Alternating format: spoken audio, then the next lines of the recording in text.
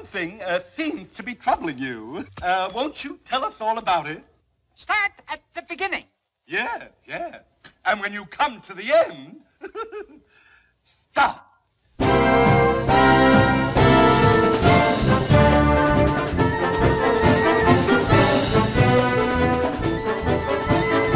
Hello, Internet Dwellers, and welcome back to Top Shelf Disney Animation Studios Library, the show that we watch old Disney movies and talk about them every week. ? I am Jeff. That's TC laughing. Hello. Oh, boy. And you guys have no idea the length of issues we had before starting to record this week's episode. The technical issues were 11-fold at my goodness. Trying to get this episode started. And it's very, very it's a convenience, very not coincidental. It makes sense because the movie we're talking about is utter nonsense. So it would be proper for us to go through nonsense and by us I mean me, to go through nonsense. Well, and I started worrying. So like last week, after we recorded last week's episode, I got a brand new computer. So I swapped platforms, and I'm like, oh man, is all of this issue my fault because I got a brand new computer? Like, is it really me? Like, oh, I hope it's not my fault. Well, I think we've proved that not only was it probably my fault, my technology feels so bad that you have such new technology that it decided to just poop the bed. Once it heard that it took my machine 10 seconds to do a full system restart, it just went, oh, I am no good anymore. It was crying. It was crying like a certain blonde-haired small British child who decided to take a nap and trip out on LSD. Which is which gets us to a segue. Ooh. Yeah, segues. That brings us today an episode we watched. Now, we realized this last week, because we realized this after we got done recording. We never actually said what movie we were watching this week, did we? Yeah, we didn't. I kicked out ourselves because after we were wrapping up. Typically what happens is after we finish recording, we end up talking for like another 45 minutes to an hour. Usually, yep. And either we realize we missed points, or we come up with new points, or we realize such things as, oh, we didn't tell everyone what next week's episode is. I made a comment. I did, because I listened to it. I did say Alice in Wonderland, but I never specifically specified that was this week's episode. So big old apologies for everybody. It's like if you weren't madness, Jeff. Oh my goodness, madness. That's silly. I can't believe that we didn't say the movie's title. Well, I'm going to say it this time. I'm also going to say the word package film at least 12 more times, just because God. I'm starting to feel a little empty from not having to say that all the time as well. I do not miss it. I don't miss it, but you know what? And I'm going to get going right off the bat for this movie. I wasn't a fan of this movie. I'm not going to lie. Okay, so in watching it, I'm not going to disagree with you. In watching this, I had a hard time wrapping my mind around why this movie is so beloved. Yeah. And because this is the story, Jeff. Mm-hmm. For those of you who may not have seen Alice in Wonderland in your lifetime, a little girl falls asleep, has some weird dreams, and wakes up. Yep. That's the movie. And it's so like I couldn't tell you the last time I watched Alice in Wonderland. It was probably when I was a child, like this version of Alice in Wonderland. I have unfortunately seen both the two modern movies, the live action ones. The Tim Burton and the Tim Burton-esque sequel. Exactly. But like I couldn't tell you when the last time I saw it. I remember bits and pieces. You know, like I remember, like I know Tweedledee and Tweedledum is in it. Like I remember the Cheshire Cat, but like in the beginning, I'm like, oh, so is like my first note is, oh, so is Alice like asleep? Did she fall asleep? And is that what this all is? As a joking note, I was not serious until the end, and I went, oh, she actually is asleep. Oh, way to just cop out there, movie. It's very rare, very, very rare that the "it was all a dream" ending works, and by very rare I mean Ebenezer Scrooge, It's a Wonderful Life, and maybe Alice in Wonderland. Other than that, if you end your story with "It was all a dream," that just means that you don't know how to end it. But see, like those are great examples because those examples are built around it purposefully being a dream. You know, I feel like the cop out of it was all a dream was just because somebody wanted to come up with all these ridiculously crazy ideas and had no way to clearly write them into the story. It was just like, I have no idea how to end it. It was all a dream. Ooh, yeah. And like, no, you stop. No. It's unfortunate because narratively, like the way it's plotted, the way it's scripted, this movie, it is nonsense, and it does fall into some of the trappings of the movies the World War II movies, the package movies. Right. That they don't have a clear narrative, but there are so many characters and such wonderful animation.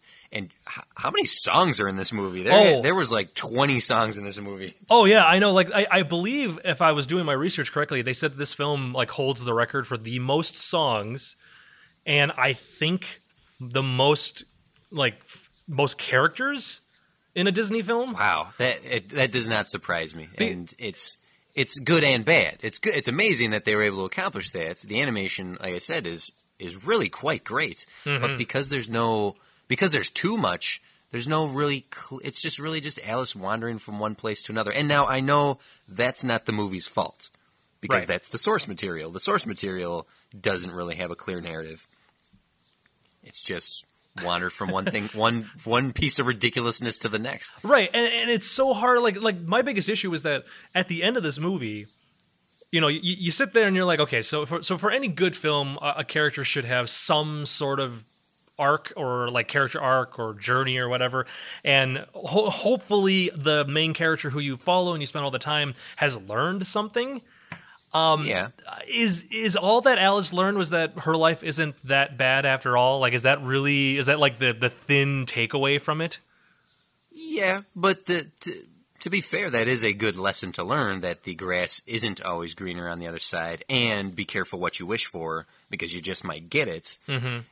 So there's certainly a plethora of analyses of the book, of the movies, of this movie in particular, that this is all just one big allegory for childhood into adolescence, that the growing up, that you can't have your flights of fancy and your daydreams and expect the world to work, that you have to age out of that. Right. But there are better versions of that story.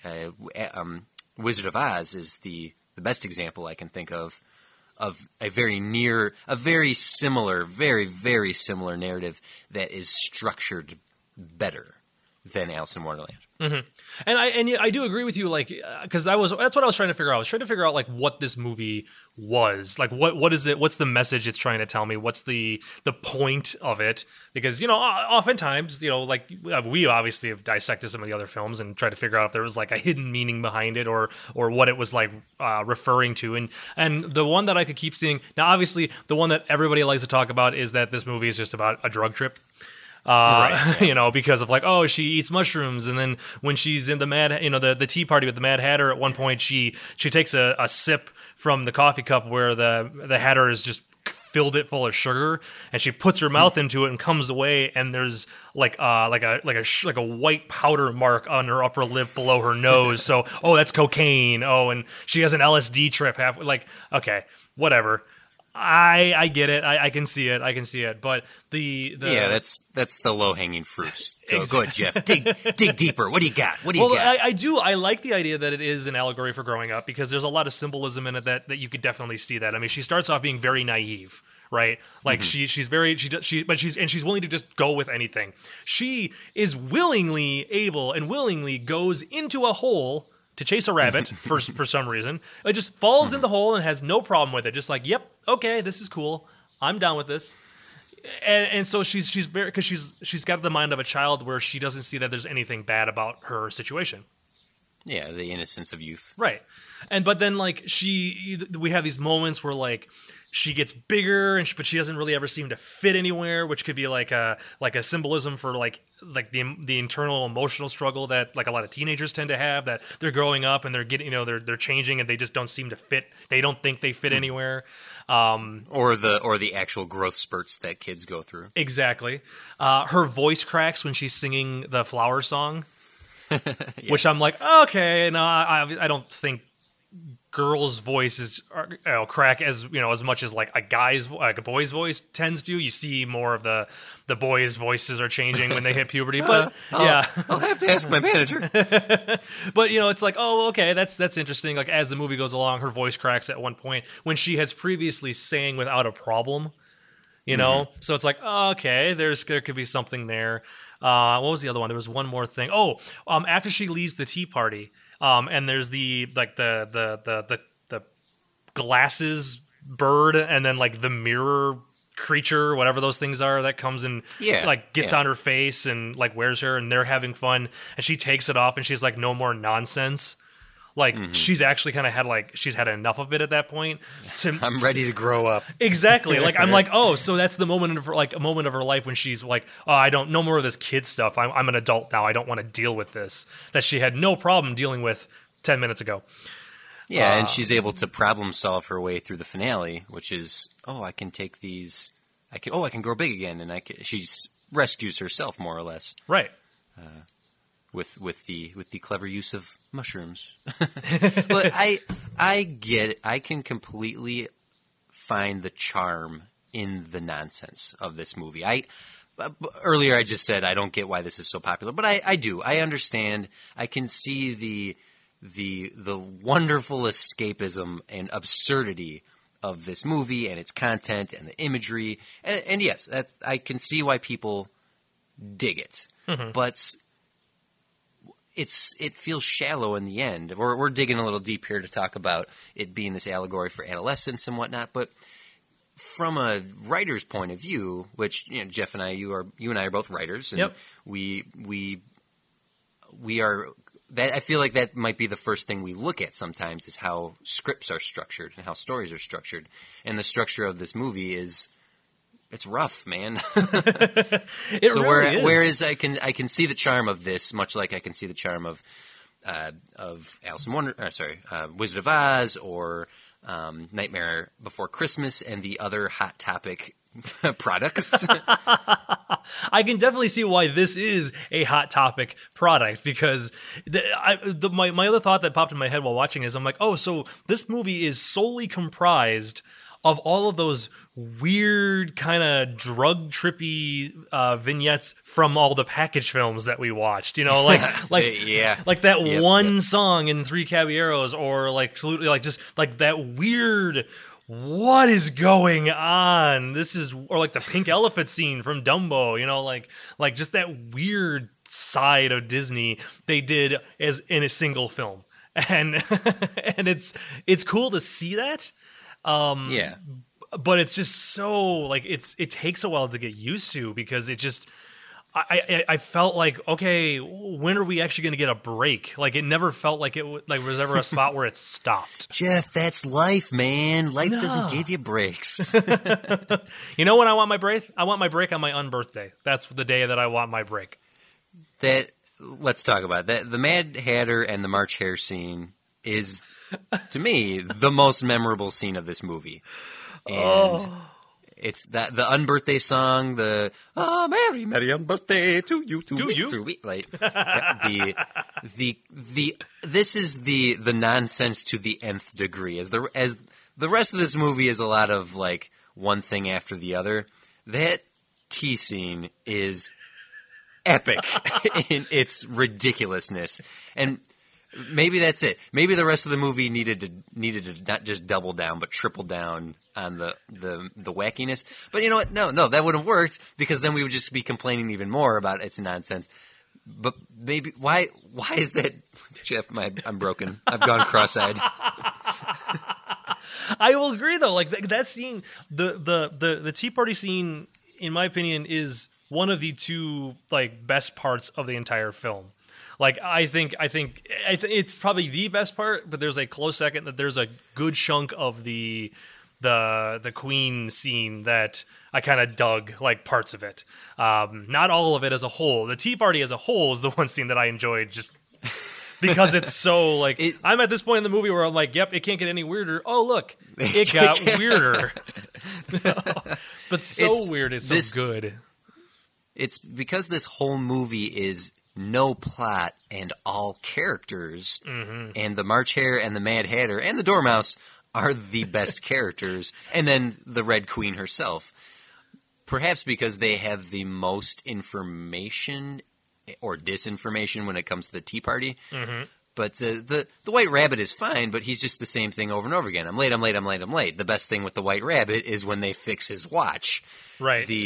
I love that scene so much. And he put all the crap in it. He shuts it back up and he takes a knife and he trims off the excess like jam that's like left out of it and then hands him the watch back. Yeah, that scene is classic. The Tea Party scene is one of the most classic golden era Disney moments. But in a movie that isn't all that classic in itself, it's so weird, Jeff. This movie is so weird, and wrapping my mind around it is so difficult. So it's kind of strange. Okay, so I mentioned about like how and what we've already seen in a lot of the package films that there was a lot of like most of each of those films were very normal, and then they would have one really just over the top, goofy, ridiculous. Yeah, exactly. Like, where did this come from? So one interesting thing, and this is something that I was going to bring up last week, but I ended up saving for this week. So Cinderella and Alice in Wonderland were in production simultaneously. Oh, okay. Two blonde girls in blue outfits. Gotcha. Exactly. And Disney decided, Oh, man. We're following up with a third girl in a blue outfit. Yes, we are. Sorry, anyway. Just I one cut more. You off. So Walt decided to hold a contest between the two animation departments to see who could get their movie done first, the people making Cinderella and the people making Alice in Wonderland. Cinderella won, and that's why it was released first. But like Alice in Wonderland, like just barely missed winning out. However, that's so strange. Right? Okay, like, isn't that kind of weird? Like, however, I'm the way that I'm looking at it is, I'm like, oh, so Cinderella doesn't have any of this weird, what the hell was that scene moments in it. Alice in Wonderland is solely comprised of those types of scenes. So I'm wondering if the people who came up with those crazy weird ideas were only on the Alice in Wonderland side. Well, first of all, competition breeds results. So that was a smart business move by Walt. Yep. But it's and weirdly, Cinderella looks better. Yeah. To have been completed first, it looks better. There's the paintings of the backgrounds, the matte painting backgrounds, the fluidity of the animation. I don't know. I guess there is less wackiness, and maybe that's why it was easier to complete. Right. Because yes, Alice in Wonderland is just, well, first of all, we just already said it. There's more characters in this than any Disney movie, and they are doing a lot of weird stuff. Oh yeah, a lot of weird stuff in this, and that you brought up. They brought up a really good point. Maybe it's because Alice in Wonderland is the crazy characters, whereas Cinderella was humans. They were all human except for the standard, traditional animal characters, I guess. Right, the mice and Lucifer. Yeah. Oh, that's right, the cat. I keep thinking like Lucifer wasn't in that one. What are you talking? Oh, that's right, the cat. Should we start keeping track of cats in addition to horses? Because we have Dinah the cat in this. We had Lucifer last time. We probably should. I'm realizing Disney Figaro and Pinocchio. Oh man, Figaro. I'm starting to think that Disney had a thing for cats because and I don't know. It's either going to be cats or horses. I think horses are going to beat out. Yeah, because you know what? It's easier to have a horse sidekick than a cat sidekick most times. You know, the bad guy's not going to go riding off into battle with their cat. Well, anyway, back on. Although that would be a Disney movie I'd want to. Okay, anyway, these Giant two, cat? Yes. these two heroines, Cinderella and Alice, they really couldn't be much different, could they? They're the level-headedness and logic behind Cinderella, despite her flights of fancy and befriending the animals and accepting her circumstances, versus the very, very naive, childlike persona of Alice and her slow development of adulthood, I suppose. Right. They're very different in that. I guess they're both proactive in the end, but Right, and Cinderella does feel like the better hero than Alice. Yeah, I feel like there's, and this is where I struggle with Alice in Wonderland, because I feel like as she walks off at the end of this movie, I feel like Alice, I would give her like a week and she probably would be back to herself beforehand. Like I feel well, like if you're gonna go off the books, it took her a year to go from the adventure in Wonderland to going through the Looking Glass. So you're not too far off. Split the difference. Yeah, so 6 months. I give her 6 months. But like, yeah, but like it just but it does. Like she learned how to like take care of herself and how to get herself, you know, back home at the end of the story, but I just didn't get the sense that she learned anything. I feel like she's not walking away from all of this with anything more in her head than, wow, wasn't that a crazy dream? Like, that's all that I'm seeing out of Alice. And it's unfortunate because you think an experience... Well, actually, I don't know. I think an experience like this would probably seriously mess a person up. It would drive them to drugs, I think is what you're saying. Oh, so maybe a little bit of mushrooms and cocaine? Oh, I see. Oh, a little bit of acid, too. That's contagious. Don't do that. Your Ed Wynn is much better than mine. Well, I learned from the best people. So anyways, yes. Interestingly, the Alice books from the 18th century, or 18th century, the 19th century, the 1800s, were quite popular. These books were popular even in the 50s when this movie came out. But this movie was a flop. Yeah. This was a huge financial failure for Walt, and we will see the effects of this failure in a couple of the other movies in the new style that's going to come out in the late 60s, a much scratchier, unrefined style in the artwork and the hand-drawn animation. We're going to see the results of this failure in like 101 Dalmatians and Jungle Book and Aristocats. We'll see it in the later half of these 10 films that we're grouping together here. So it's definitely one of those cases where it's like, while it wasn't crazy successful now, that affected the amount of money that they had to work on the next series of films that was already probably in production at this point. Yeah, and so Walt Disney himself had a love for the Alice character and the Adventures in Wonderland, because before he made Mickey, before he made Oswald, which was his character before Mickey, he did 57 short films about Alice. It was a live-action Alice on animated backgrounds with a cat. 57 Alice shorts, Alice comedies as they were called. He's got a thing for Alice. Well, I don't know if it was Alice per se. I think it was the idea of going into Wonderland where literally anything can happen. Right. And the fun, the latitude an artist will have in a world where anything can happen. That's a great place to play in. As an animator, you can really test the boundaries of animation, and it's those Alice cartoons that led Disney to Oswald, which led to Mickey, which led to the movies we are watching now. And this history that he had with the Alice cartoons, I bet this really, really sucked for him that it didn't succeed as he had hoped it would. Right. Yeah, because the movie had a budget of about $3 million, which nowadays is about, I'm not this good, I just did the math, is about $28 million. But it only earned $5.2 million at the box office in 1951. Wow. Now, let's do a quick comparison, shall we? Cinderella. Sure. Cinderella had a budget of $2.9 million. It, in the box office, brought in $260 million. Woohoo! Oh boy, it's gotta. I really think that comes down to the structure of the story. But if you think about it, who really is a huge fan of Cinderella now in comparison to the fandom of Alice in Wonderland? Hell, if just look at the live action remakes Disney did, the Cinderella live action remake they did a few years ago, that did all right. Right. It did okay. The live action Alice in Wonderland that Tim Burton directed was the highest grossing movie that came out that year. Which is just weird. Which is insane. Okay. That's insane.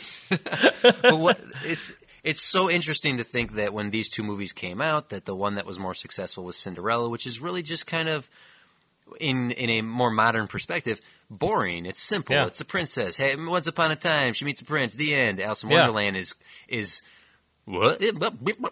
Yeah, all the crazy things you could think of. She falls down a hole and she runs into like she floats down the river for a little bit. Then she goes into a house with a doorknob that sounds like Boris Karloff, and then he doesn't let her in, but she shrinks and grows and shrinks and grows, and then he has a key, and then she lets him in, and then Tweedledee and Tweedledum, and then there's a story about a walrus that eats babies. That's disturbing. Oh man, I was watching that going, he's not gonna eat. He did. He's not gonna eat. At least they did it. At least they did it off screen. He ate them.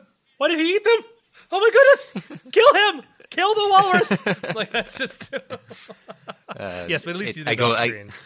I go to the Dogma conversation, the movie Dogma by Kevin Smith, where Matt Damon is talking to the nun and how the walrus and the carpenter is actually an allegory towards Christianity and the major religions of the East, and tricking all these oysters into following them only to devour them.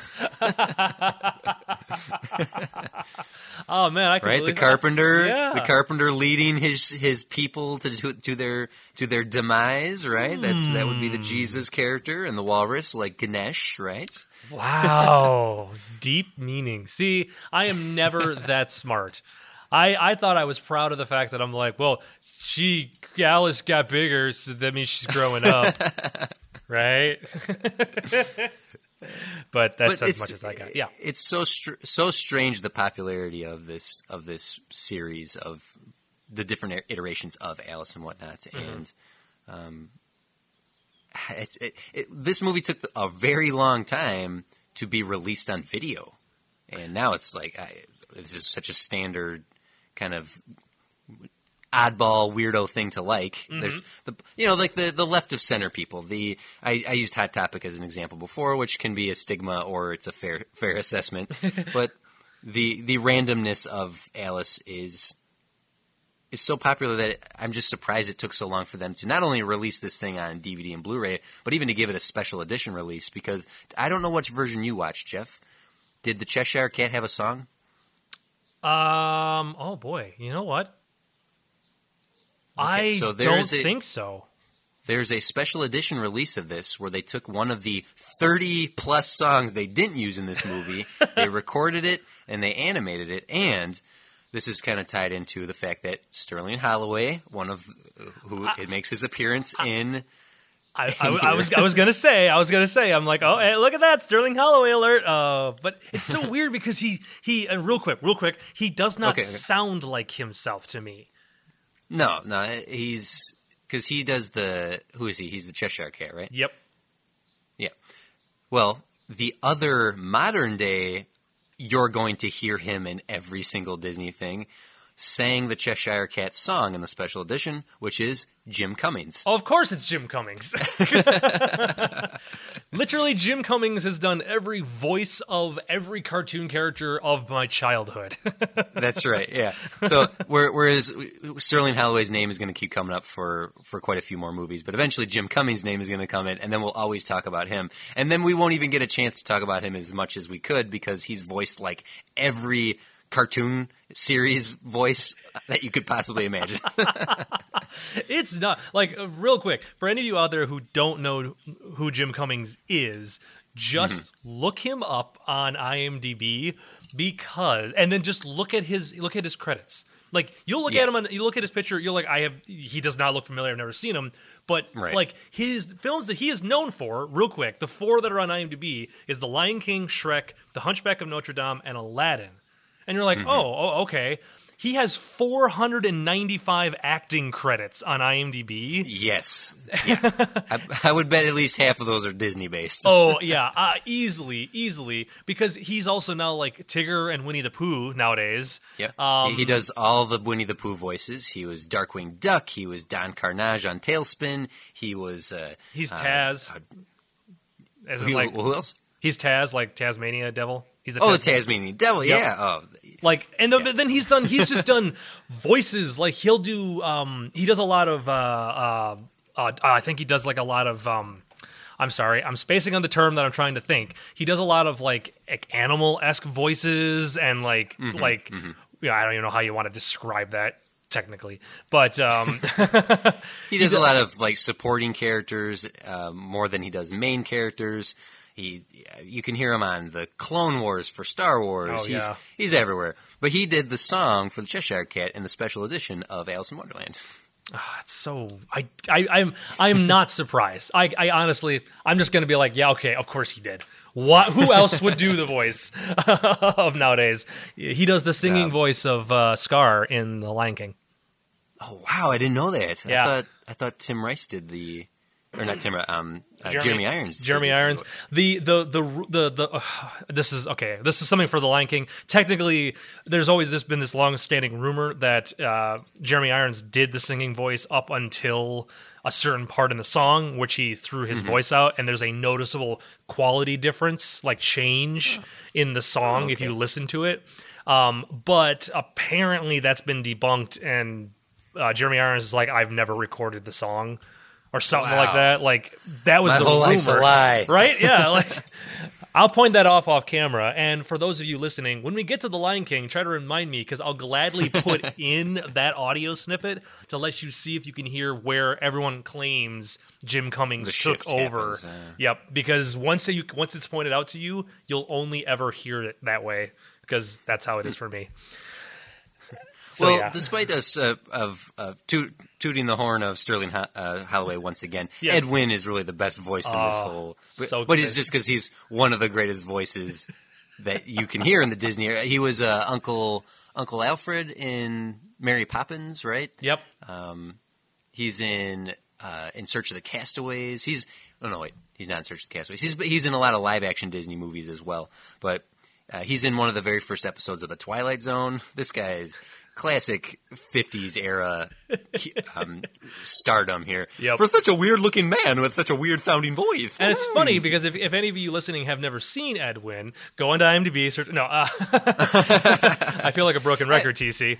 I have a question for you, Jeff. Yes. Why is the Mad Hatter the main character of the Alice in Wonderland movies that came out? What is it because Johnny Depp played the character that they were like, well, we have Johnny Depp, let's make him the main character? Partially, yes. I feel like that's the case. Secondly, though, you brought up a good point earlier when you made the comment that the Tea Party scene is probably the scene that most people recognize prior even to the live action film. If you ask somebody to name a scene from Alice in Wonderland the cartoon, they probably would have named this scene.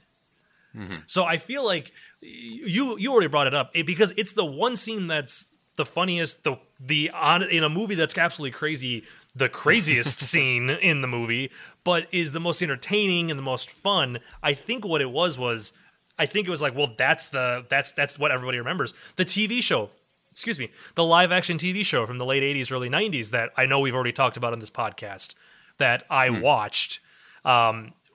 It was one of the main characters was the Mad Hatter. Like, is that the one with the there's the blonde lady who plays the White Queen. She kind of sounds like this. Okay. Yep. Yep. Like, and it's disturbing. If anybody has ever watched it, I know there's a couple clips on YouTube of episodes from it. I think it's just Alice in. Is it just Alice in Wonderland? I'm thinking yes. I think it's just Alice in Wonderland. It's so strange because the popularity of these books, there was a big popularity, like a good fan base for Alice in Wonderland, and the true lovers of the books have not liked any of the adaptations. The British people did not like this Alice in Wonderland that we're discussing here because, not the live action one, the Disney one, because it was too Americanized for their tastes, and a lot of criticism that has come in the past 100 years is how dark people have interpreted the source material, whereas in its original release, in its original fandom, people saw it as light and whimsical and not these deep-seated alternative meanings that people have dug into it and interpreted it as. So right. that live-action version you're talking about, I can remember scaring the crap out of me when I was a kid. It's called Adventures in Wonderland. That's what the TV show is called. I had to look it up because I'm like, I otherwise I'll be mad if I don't. So another thing is that there are no adaptations of just the one book or the other. That they always mix and match the Alice Through the Looking Glass and Alice's Adventures in Wonderland. And as far as I know, there isn't any straight adaptation of one or the other. It's always a mix. Right, because in the two books please forgive me, I've never read the books themselves just because I've never gotten around to it. But wasn't I can't read. I can't read. I got nowhere else to go. But isn't isn't there's two different queens, right? Like there's a queen in each book? Mm-hmm. There's the Queen of Hearts, which is the woman that we see in this movie, and then there's the Red Chess Queen, because Alice Through the Looking Glass has all these chess pieces, like the White Queen, the Red Queen, the Bishop, the Knights, the Pawns. Like that's all from Alice in the Looking Glass, and the Red Queen is the off with his head queen, not the Queen of Hearts. And in fact, Lewis Carroll himself was frustrated by how often people messed that up. That he's like, no, they're two different characters. They're two different characters. And eventually he relented and just said, yeah, fine, they're the same character. Poor guy. Oh, man. That, as a writer, that would just drive me bonkers. If after all these years, I'm just like, fine, yes, these two people are the same character, whatever. Just stop bugging me. There's another frustration he faced, which is the riddle, why is a raven like a writing desk? Because he wrote that specifically with no answer. There is no answer to it. It is utter nonsense. It is not meant to have an answer. And for years and decades, people were like, you meant this, didn't you? You meant to say how is a raven like a writing desk because Edgar Allan Poe wrote on both of them. And that was another thing where he relented after decades, where he finally just went, yeah, fine. That's whatever. Oh, that poor gent. That poor gent. So, like, I'm trying to think of. I will say this, TC. As much, kind of like making fun of this movie or just kind of tearing it apart or like berating it a little bit as we are, I will say there was one moment in the film outside of the tea party scene. One moment in the film that I let out a very large, very loud laugh because for some reason I thought it was hilarious. And it was once Alice got into the kingdom and the card guards showed up and they do a sound off and they count 1 through 10. Right. And 1, 2, 3, 4, 5, 6, 7, 8, 9, Jack. Yep, and I'm like 10, Jack. I'm like when that happens and it's just because there's two sets of each number and then it's just the one Jack at the end. It's just like all by himself going Jack, and they just kind of hops over. That made me laugh so much. I loved it, and I'm like, what? Why is this the thing that made me laugh? Like, I guess because I get maybe in my head because I'm like, oh, well, it's just 1 through 10. Oh, it's play, yeah, because they're cars. I get it. But the fact that they went that one extra step to bring in the Jack, just and made it kind of sound a little doofy too. Just Jack, and then hop in. It just made me laugh. That was great. It's strange because the Knave of Hearts is a major character in the book Alice in Adventures in Wonderland. In fact, it's his trial that's the main focus of the end of the book, not Alice's. Just to show how adaptation is an art and how things are interpreted is often much different than the source material. Right.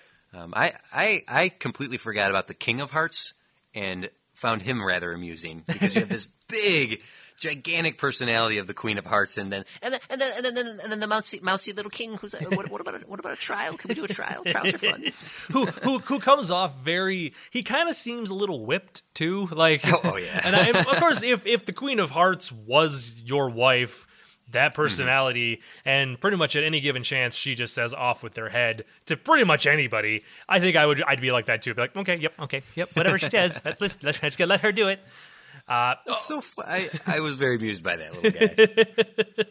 Speaking of that jury scene, TC, I don't know if you happened to notice, but when the jury came out in the box. Okay. There was a very familiar-looking jury member among them. Oh, okay. I did not notice. Who do we have? Now, one could argue that because it's a jury, he was dressed a little more nicely than he normally is seen. He was not allowed to bring in his umbrella, his cigar, or his top hat, and he was wearing a black jacket. But Jose... Oh, Joe Carioca. Joe Carioca was in the jury box. Oh, that's great. I just said we'd never see him again. Yep. I mean, he never speaks, and you could argue that maybe it's just another parrot, but I mean, the model was pretty dang on, except for he was wearing a dark jacket, I guess, but I'm like, right, that's cool. Fan rumor, or like the big, and I guess that's kind of a theory. So I'm jumping ahead a little bit there, but the theory is that is supposed to be Joe in the box. So based on Joe's ability and the movies he was in with his ridiculousness, it would make sense that someone who does that would be from Wonderland, wouldn't it? Exactly. Oh, and speaking of that, you know what? I was greatly upset that the Aracuan or the Rakuan bird did not.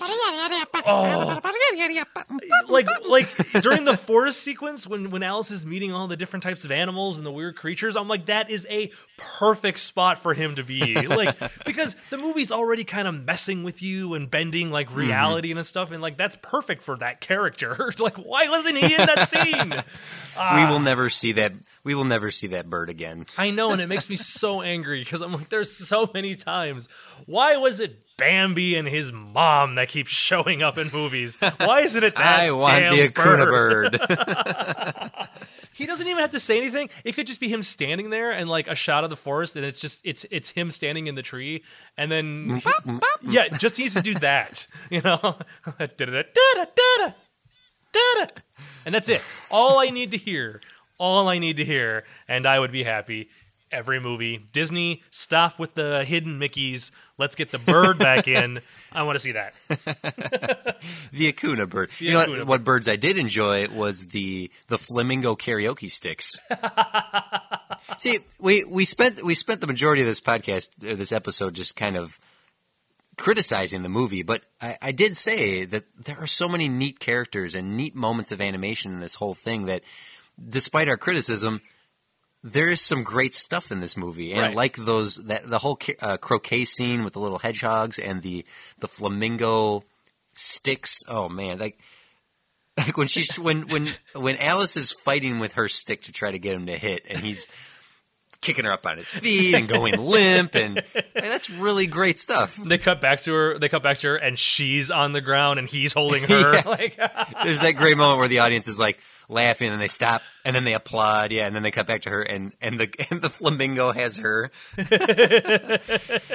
Now that's comedy. It is, and that's the thing. Is like the way that I look at this film, I look at it as it's not really a normal movie per se. Like, it is not a Cinderella type film. It still has a story. Yes, okay. It has a story. The girl goes through an adventure. She comes back home and she realizes that life is good where she's at. So there is a thin character development or character arc there. But it's not a normal Disney film. If you look at it from the perspective of, it is an hour and 15 another packaged film of a bunch of little vignette gags and jokes. You know, and just like standalone little bits that do have the connective tissue of that character of Alice going from one to the other, then it's a completely different film to look at. Now, does that save the movie in my eyes from being okay film? Not really, but it is still enjoyable, at least in my perspective. Which I guess at this point, TC, I might as well ask, where are you gonna put this on your list? See what I did Well, there? I'm going to put it below Cinderella. So I'm going to keep Cinderella in the number 1 slot, just for the cohesive narrative, just for the nonsense of Alice, just prevents it from being. It's just it did feel a bit too much like the package movies. It did feel a little more aimless than Cinderella. I don't think Cinderella's going to stay in the number 1 slot because there are some really fine films coming up. But between the two of them right now, as much as I like moments in Alice in Wonderland as an overall film,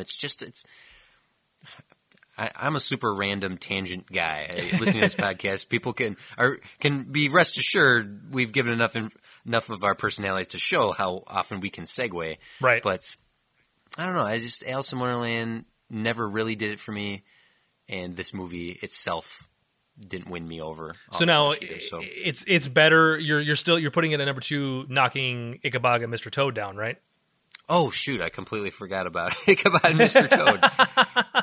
I would take that as a yes then, because if you completely forgot about that movie, then maybe that's not a good answered sign. Itself, didn't it? So I will put Alice at 2 and Ichabod at 3. Oh dang! The fact that I forgot it must mean that Alice, or it could just be the fact that I just watched Alice in Wonderland. That's true. It's been 3 weeks since I've seen Sleepy Hollow. Oh, I want to get your answer, but I'm going to babble enough for you to have time to think, unless you already have your answer. Tim Burton adapted both of those movies. That is true. Sleepy Hollow and Alice in Wonderland. Tim Burton is on this, let's remake all of Disney. Let's just do it. So weird. I prefer his Sleeping Hollow by a long shot, but now because I really don't care for his Alice in Wonderland. If his Alice in Wonderland was rated R, oh God, no. it wouldn't have worked. It wouldn't work. No, look, okay. And we could talk about this because this is definitely something. I wish I had watched the live action Cinderella, because that would have been something to briefly talk about when we watched Cinderella last week. But I have not seen it yet. But because this is Alice in Wonderland and the Tim Burton, and that is the Disney remake of their film, we can definitely talk about it. I will say, at least the live action version of Alice in Wonderland, it does fit a Tim Burton-esque, his style. Maybe I wish he did more of his old school style more than his modern weird style, I guess. Yeah, once you can throw quotes up on a Tim Burton movie, right? It became less charming. Yeah, but because he was really good at making that dark kind of weird films, and that had kind of their own look and style to them, which I could see why this movie should have adapted into that style. Unfortunately, it's just so much CGI and Crispin Glover. Yeah, just not gonna go there. So anyways, I just wanted to bring that up while we were discussing that. My order, I'm right there with you this week, TC. I'm putting it at number 2. I love Sleepy Hollow out of the Ichabod and Mr. Toad. I really do enjoy it, but this Alice in Wonderland was definitely not better than Cinderella, and at least Alice in Wonderland was more entertaining as a whole film than The Adventures of Ichabod and Mr. Toad. So yes, we are in agreement again for the 3rd week in a row, sir. All right, so we've done it. We have done it there, but we'll have to wait and see next week what happens with next week. Anyways, any last thoughts or comments or things you wanted to discuss for this movie before we move on for the week, I guess? Yeah. Let me just say that though we did criticize this movie, as I said, there are a lot of great moments in this, but the Alice and the books themselves have been public domain since 1907. They became public domain, so anyone can take a crack at adapting Alice in Wonderland. That's why there's so many versions of Alice in Wonderland. Right. But I was always much more of a fan of Wizard of Oz. Maybe I just saw that movie at a more formidable time in my life when I was little as opposed to Alice in Wonderland, or I somehow subconsciously appreciated the more structured narrative of Wizard of Oz. But there have been some really cool adaptations of Alice and her adventures. Mm-hmm. There's a real twisted, dark video game version. Oh yeah, There's Alan Moore did a series called The Lost Girls, which features Alice, Dorothy, and I think Wendy is the third girl in that series, which is it's Alan Moore, so don't expect children to be reading that. And if your children are reading that, what is wrong with you? Also, how old are your children? Because maybe that's not a bad thing. Yeah, they're 42. Okay. Well, never mind then. That's fine. But I do have a couple comments from our Facebook page, which if those listening would like to comment, we always post the episodes announcing that we always post what episodes we're going to talk about, so you can comment there. Or after we've posted, we like to get people's reactions to it. And Jessica commented on a few of our episodes. Looks like she's been catching up, so thank you for commenting. And yes, Thomas wondered if to bring up our Wizards duel, if Joe Carioca and I'm going to pick Joe. He said all three birds from the Three Caballeros, but Joe in particular has the magic in him. Could he be included into the Wizards duel? Yes. However, I don't think he'd last very long. I have a mental image of him just like exploding into a pile of feathers immediately because of the lack of power. Yep. Although, with the mention of birds, we should start tallying up the horses, the cats, and the birds. I think that really would be. There's a lot of even at this point. Three. There's a ton of birds. Yeah.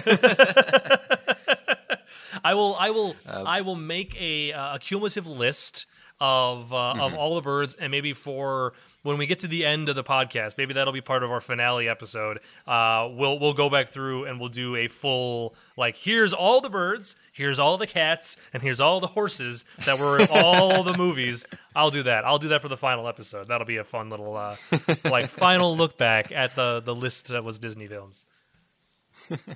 Well, I actually got a tweet while we were sitting here, and it's more of a comment than a question, but it's even though you just watched this, can you name one other song besides "Unbirthday"? And to be honest, how do you do? Say how do you do and shake hands, which is literally from this movie. Tweedledee, Tweedledee and Tweedledum. Oh, yeah. I was going to say, we're painting the roses red. We're painting the roses red. We're painting... That's it. That's and that's the entire thing. So thank you for that tweet. If you want to tweet at us, you can tweet at Jeff with... What's wrong with me? This movie broke me, Jeff. It's all the technology issues we had at the beginning. Oh Everything is just catching up to us. You can Twitter pate at Twitter Jeff, at Random Bell, or at TC's Big Head if you want to reach me. And I check the Twitter feed at least before we record. I just happen to have it open here when the tweet came in now. Or like I said, you can hit facebook.com/Top Shelf Pod. Yeah, there you go. And leave your comments. One of these weeks, maybe like halfway through the entire library, we could just do a catch up. We just do a comments episode where we just catch up on all the comments people have left and address the ones that we may have missed, because we appreciate you guys feedbacking. I usually try to respond, even if only shortly. Not shortly, briefly. TC's really mean when he responds to people. It's weird. I don't understand why. I do want to say one thing. Somebody did tweet the Ghost Hat, or actually, real quick, David, Mr. Geisler, thank you, sir, for enjoying the podcast so far. He tweeted us. Somebody else tweeted the Ghost Hat Twitter account with a question, but for some reason I can't see the tweets anymore. I was scrambling to do it right now, and I can't get the stupid thing to show me the tweets. I am so sorry.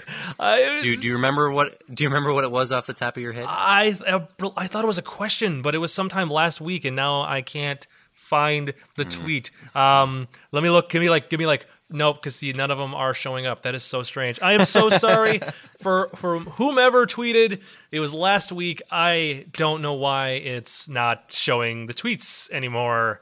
Hey, that's their fault. They should have tweeted at you instead of some weird old ghost hat Twitter. Yeah, I don't understand who would tweet the ghost hat tweeter. That seems It's probably strange. the tweet at you is probably like follow for a follow. Yeah, it probably was. You know, which wait, TC, don't you don't do that? You don't follow? Oh, people I for have. follows?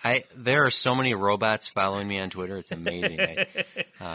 I for one welcome our robot overlords. I was just gonna say you're just prepping for the robot apocalypse. You're getting on the good side of them. So I did have another comment from Thomas worth mentioning from Cinderella last week. He mentioned that the introduction of the evil stepmother, she is petting the cat like a Bond villain, and he was wondering if that's where the trope of the evil person petting a cat came from.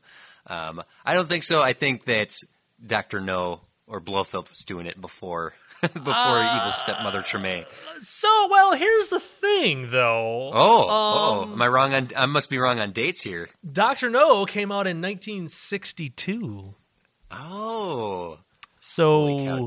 Was Lady Tremaine a trendsetter? I think Lady Tremaine was, in fact, a trendsetter. I think Dr. No was a fan of Cinderella. There's our theory for the week, folks. Right there. Tell me I'm wrong. Tell me I'm wrong. Challenge him. He's got big giant ceilings. He's surrounded by blonde women. I have nothing more besides that. So. there you go, Thomas. You've cracked the code. That's it. I think we're done with this entire podcast series. We're good, everybody. That's where we need to end it, right there. But well, as I mentioned before, we went from a blonde in blue to a blonde in blue to another girl in blue for our next movie. Indeed. Because I believe what's our next one, Jeff? Our next film is the 1953 classic Peter Pan.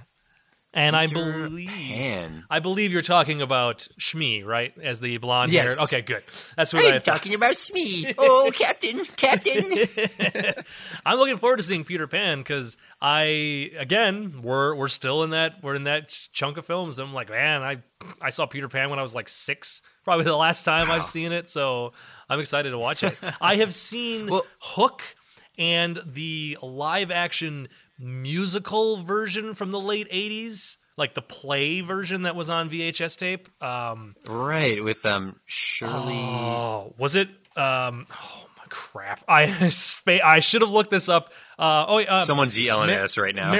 Sorry. And it was actually I guess. Wow, really? That was a 1960s version?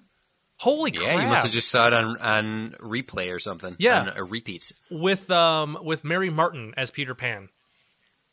Is who it is. Yeah, from the 1960 version. I had that on VHS tape that I watched all the time as a kid. I never knew that was from 1960. I need to find that.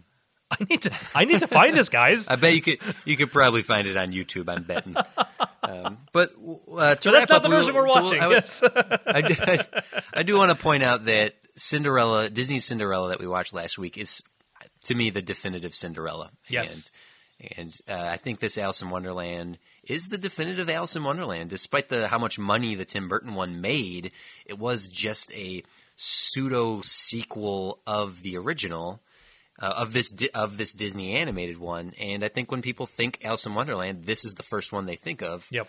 And we're going into Peter Pan, and I once again will say, that's the definitive Peter Pan. I need to rewatch it, and I may be wrong in watching in my rewatch of it, but we are in this defining era of Disney animation and what it did to pop culture. Right, and this is what people think of whenever they think of these characters.